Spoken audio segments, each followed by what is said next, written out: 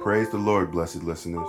This is Repentance USA at Blog Talk Radio, and I'm your host, Pastor Tresor from the Maryland Altar in the United States of America. And here in the States, we are led by Archbishop Louis Lupo, and we are all under the direction of the mightiest prophet of the Lord in the ministry of repentance and holiness. Today's message is the third installment of the series called The State of the Church, where we have the mightiest prophet, the two witnesses from Revelation 11, address the state of the church globally and how we have gotten there. Without further delay, we'll go straight into the message.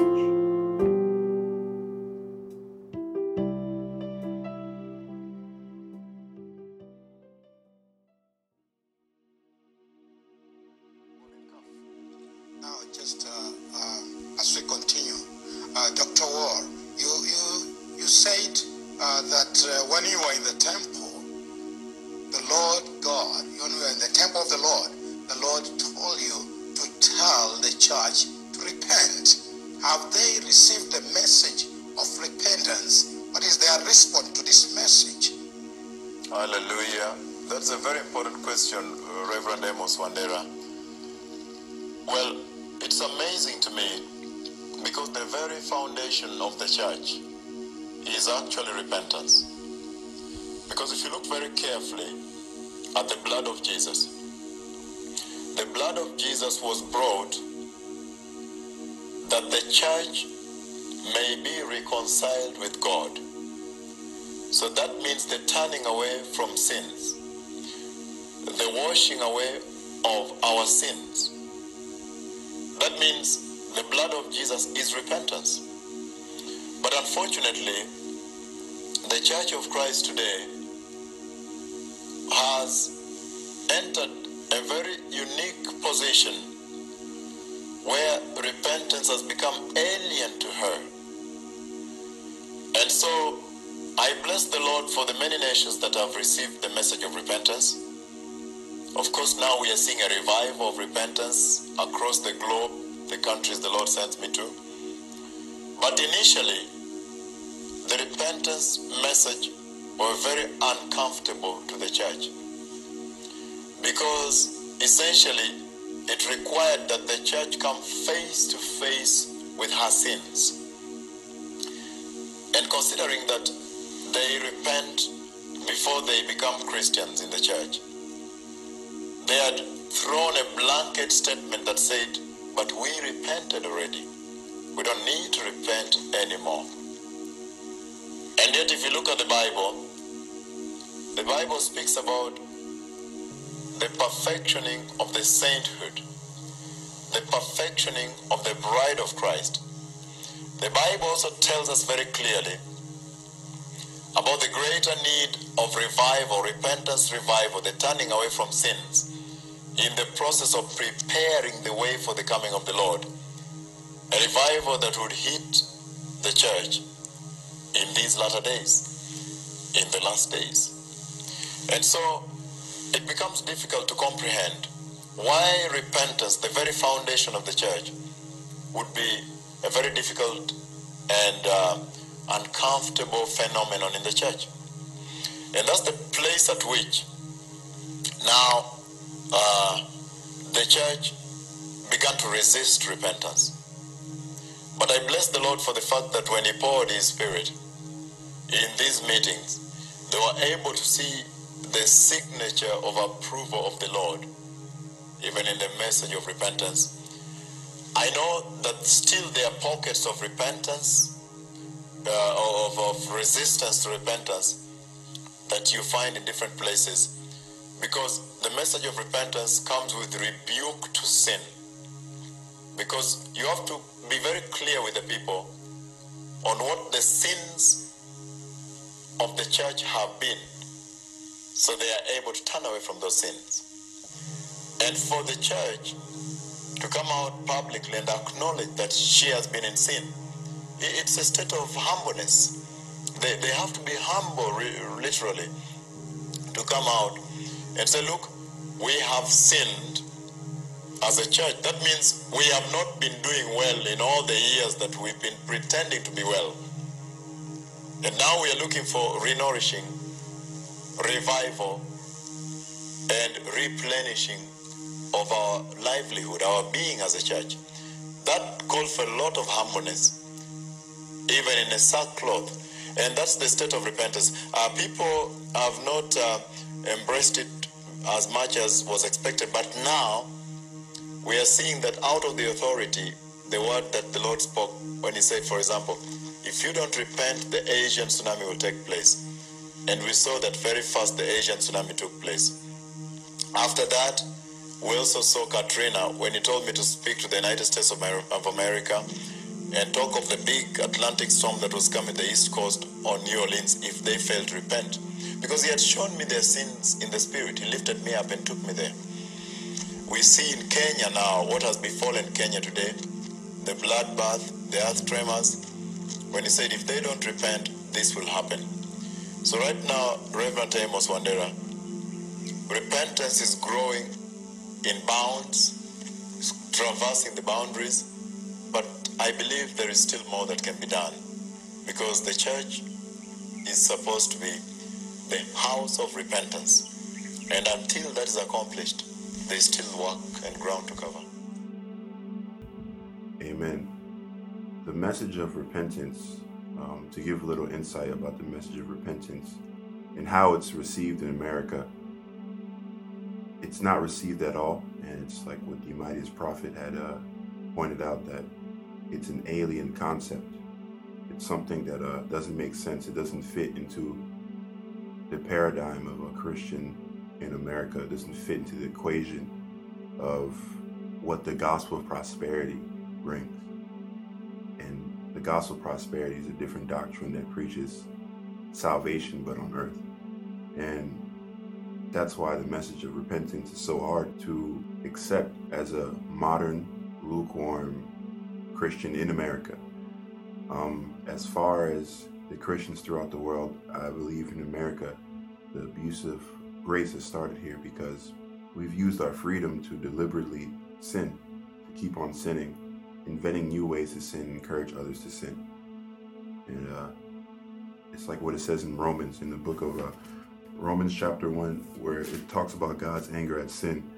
But before I start there, I want to say the backdrop to why I'm pointing to this scripture is because the message of repentance is not well received for this very reason of what the scripture is about to state. So in Romans chapter 1, verse 18, and it says, "But God shows his anger from heaven against all sinful, wicked people who suppress the truth by their wickedness." So that's number one right there. I can stop at that verse. I'll keep going, but to explain that we don't receive repentance in America because we suppress it, because the agenda to satisfy our sinful nature allows us to not accept the message of repentance. Verse 19 continues, it says, "They know the truth about God because he made it obvious to them. For ever since the world was created, people have seen the earth and sky. Through everything God made, they can clearly see his invisible qualities, his eternal power and divine nature. So they have no excuse for not knowing God." Verse 21, "Yes, they knew God, but they wouldn't worship him as God or give him thanks. And they began to think up foolish ideas of what God was like. As a result, their minds became dark and confused." I'm going to stop right there again. And the scripture is saying that they began to think up foolish ideas of what God was like.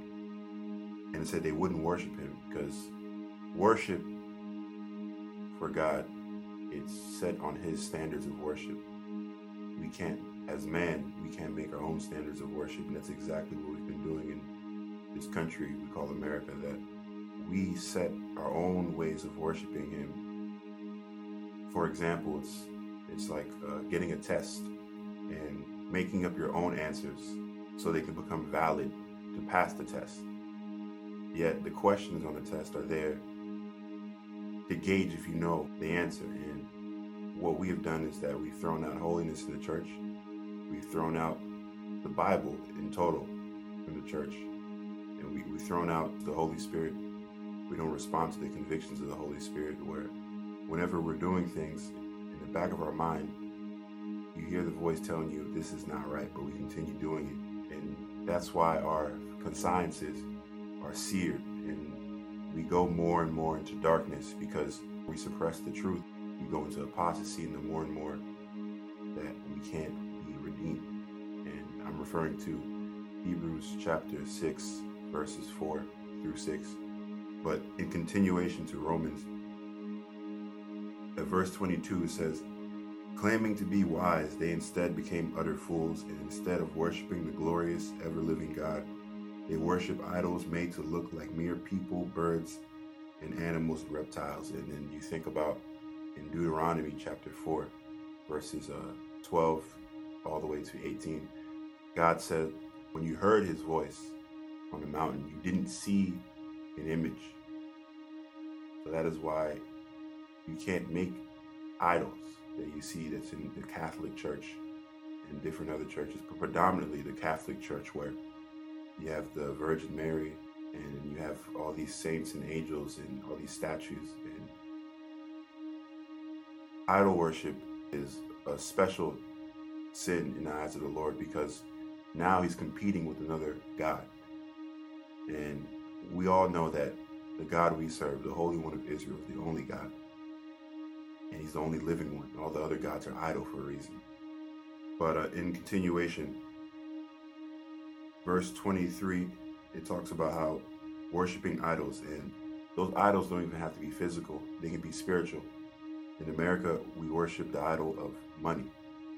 And Jesus said in Matthew 6:24 and on, that you can't worship God and money because you'll hate one and love the other. So the simple fact of us worshiping money, especially with subscribing to the gospel of prosperity, has led us to hate the truth and become more and more apostate. So as continuing to verse 24, and this is really the target, but I'm going to keep reading down.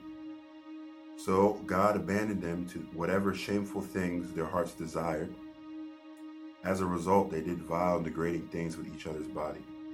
So with the grace that we teach, which is the abuse of grace, we don't really use it for the purpose intended to overcome sin. We use it to continue in sin. And when we continue to suppress the truth, God will just abandon us. So this grace that we have is not forever. That's why you think about if you have to pay a bill and you don't have the money, there's a grace period. I mean, there's a time to pay the debt, but what we think that time is for is that, number one, it's going to be forever, and it's for us to do whatever, because nothing is happening. But that time where we're not being judged for our sins is for us to stop sinning, because judgment is coming. Just like in the days of Noah, there was a grace period that God had put. You read in Genesis 6 that he put 120 years over man's life because of their wickedness. And Jesus said that the days we live in right now as we speak are the same as the days of Noah. So the same grace period, it may not be 120 years, but there's a limit to the lives we live as Christians when we continue to sin. But in continuing to verse 25, they trade the truth about God for a lie, so they worship and serve things God created instead of the Creator himself, who is worthy of eternal praise. Amen. That goes back to idol worshiping again, worshiping the God of money, worshiping people as idols, celebrities, basketball players, soccer players, entrepreneurs, all these people that are the world praises. Verse 26 says that is why God abandoned them to their shameful desires. Even women turned against natural way to have sex and instead indulged in sex with each other. And the men, instead of having normal sexual relations with women, burned with lust for each other. Men did shameful things with other men as a result of this sin. They suffered within themselves the penalty they deserved. So now we can even go into the scope of the constant abuse of grace that led to us having our minds darkened from suppressing the truth. Now you see that there's homosexual flags on churches, and you see the acceptance of being a homosexual. And there's a lie where people who are homosexual, they believe that they were born that way.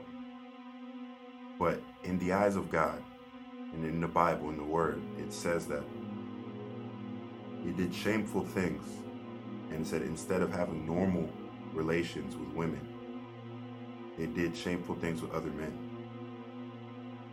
suffering the penalty they deserve, the penalty of suppressing the truth. So to verse 28, since they thought it foolish to acknowledge God, he abandoned them to their foolish thinking and let them do things that should never ever be done. Never be done. Their lives became full of every kind of wickedness, sin, greed, hate, envy, murder, quarreling, deception, malicious behavior, and gossip. And these characteristics you can really pull out and just gauge the church that you're in.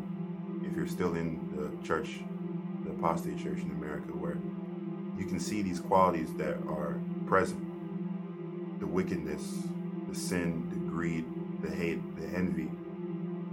And they all come from not accepting the truth as it is. And verse 30 says that they're backstabbers, haters of God, insolent, proud, and boastful. And this is the target, especially for Americans. It says they invent new ways of sinning, and they disobey their parents. They refuse to understand, break promises, and are heartless, have no mercy. They know God's justice requires that those who do these things deserve to die, yet they do them anyway. Worse yet, they encourage others to do them too. So the two things I want to pull out of those two verses is that they invent new ways of sinning, and they encourage others to do so. So with those 2 points, that is why the abuse of grace is prevalent in the church, because the abuse of grace, it makes you think that God stopped caring about sin. He doesn't mind sin anymore. He takes away the penalty of sin because Jesus died, so all sin is forgiven. But the whole point of Jesus dying was restoration. So the blood of Jesus is actually repentance. So, for example, I want to turn to John, I believe it's chapter 8. And what I'm trying to point out is that even Jesus himself, he didn't preach the abuse of grace. He preached the turning away from sin. And a scripture for that is Matthew chapter 4, verse 17. But I want to go to John chapter 8. It says, Jesus returned to the Mount of Olives, but early the next morning, he was back again at the temple. A crowd soon gathered, and he sat down and taught them. As he was speaking, the teachers of religious law and the Pharisees brought a woman who had been caught in the act of adultery. They put her in front of the crowd. Teacher, they said to Jesus, this woman was caught in the act of adultery. The law of Moses says to stone her. What do you say? They were trying to trap him into saying something they could use against him, but Jesus stooped down and wrote in the dust with his finger. Verse 7, they kept demanding an answer, so he stood up again and said, all right, but let the one who has never sinned throw the first stone. Then he stooped down again and wrote in the dust. When the accusers heard this, they slipped away one by one, beginning with the oldest until only Jesus was left in the middle of the crowd with the woman. Then Jesus stood up again and said to the woman, where are your accusers? Didn't even one of them condemn you? Verse 11, no, Lord, she said. And this is the target. And Jesus said, neither do I. Go and sin no more. So, and an interesting thing is that he showed the woman grace by forgiving her. And then with that grace, this is what he presented with her. Jesus said, neither do I. So you've been forgiven for your sins. You can go. But the catch is that he said, go and sin no more. You know, he didn't say, I forgive you. You can continue sinning because I'll keep forgiving you. And that's the misconception of the grace of why we can't receive repentance, because when we receive Jesus as Christians, especially in America, we receive him already in the beginning of becoming Christians. So we repented of our sins. So after accepting Jesus, there's no need to bear repentance. And it's actually contrary to the word of God. The lives we live as Christians is actually a apostasy and atheism, because we're denying the actual nature, the identity of God by continuing to dwell in sin. So we're worshiping a different God, and that God is the God of the flesh, and we know who rules in the flesh is Satan. And I want to end off at Jude, verse 16. about why the message of repentance is not accepted in America. So Jude 16 says, these people are grumblers and complainers, living only to satisfy their desires. They brag loudly about themselves and they flatter others to get what they want. Verse 17, but you, my dear friends, must remember what the apostles of our Lord Jesus Christ predicted. They told you that in the last times, which is the days we live in now, there would be scoffers whose purpose in life is to satisfy their ungodly desires. And that's what we do with the grace, so we can live a life we want. These people, verse 19, are the ones who are creating divisions among you. They follow their natural instincts because they do not have God's Spirit in them. And actually, I want to end off with 1 John. In 1 John chapter 2, verse 19, it says, these people left our churches, but they never really belonged with us. Otherwise, they would have stayed with us when they left. It proved they did not belong with us. Verse 20, but you are not like that, for the Holy One has given you his Spirit, and all you know the truth. All of you know the truth. So in closing, the message of repentance hasn't been accepted because we're really not the children of God, because you read in the Bible that anyone who practices sin are children of Satan. Anyone who receives Jesus are children of light when they don't practice sin, when they actually do what is righteous, which is not breaking the law, which is not abusing the grace, which is not having a casual relationship with the Holy Spirit. The list goes on, but what has happened with the abuse of grace, we've been in apostasy. And the apostasy that we keep dwelling in, there's a place for people who are destined for apostasy. And if we don't repent, it might be too late for us to get into heaven. So in short, we need to accept this message of repentance so we can enter heaven, because there's no other way we can get in heaven, because heaven tolerates no sin. When the devil rebelled in heaven, he was thrown out for the sin of pride. So how much more the people on the earth that make a practice and a lifestyle of sinning knowingly, deliberately, and outside the blood of Jesus, which already forgive our sins, there is no forgiveness. So with the lifestyle that we live as Christians here in America, if we continue into it, we will find ourselves in a different destination that is not called heaven. So if there's anyone who would like to receive Jesus, please repeat these words. Father, in the mighty name of Jesus,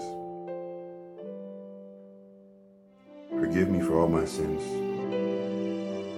I confess all my sins. And actually, you cover me with the blood. I confess that I've been deliberately sinning against you, abusing the grace, and nailing Jesus back to the cross. Lord, I'm not even worthy to call upon your name, but I ask that you show mercy on me. Send your Holy Spirit to instill righteousness, justice, holiness in my life. Lord, I receive you today as my Savior. This day I am born again. Amen. Now, beloved people, for anybody who had said that prayer, please find a local altar of the Ministry of Repentance and Holiness. You can find the contact on Repentance USA, either the YouTube channel, Twitter, or Facebook, all with the same name, Repentance USA, or find the Archbishop's contact, the Archbishop of the United States, on highwayofholiness.us. You can find his number and he will reach out to you, so you can find a local altar near you. And be sure to repent and prepare the way for the coming of the Messiah.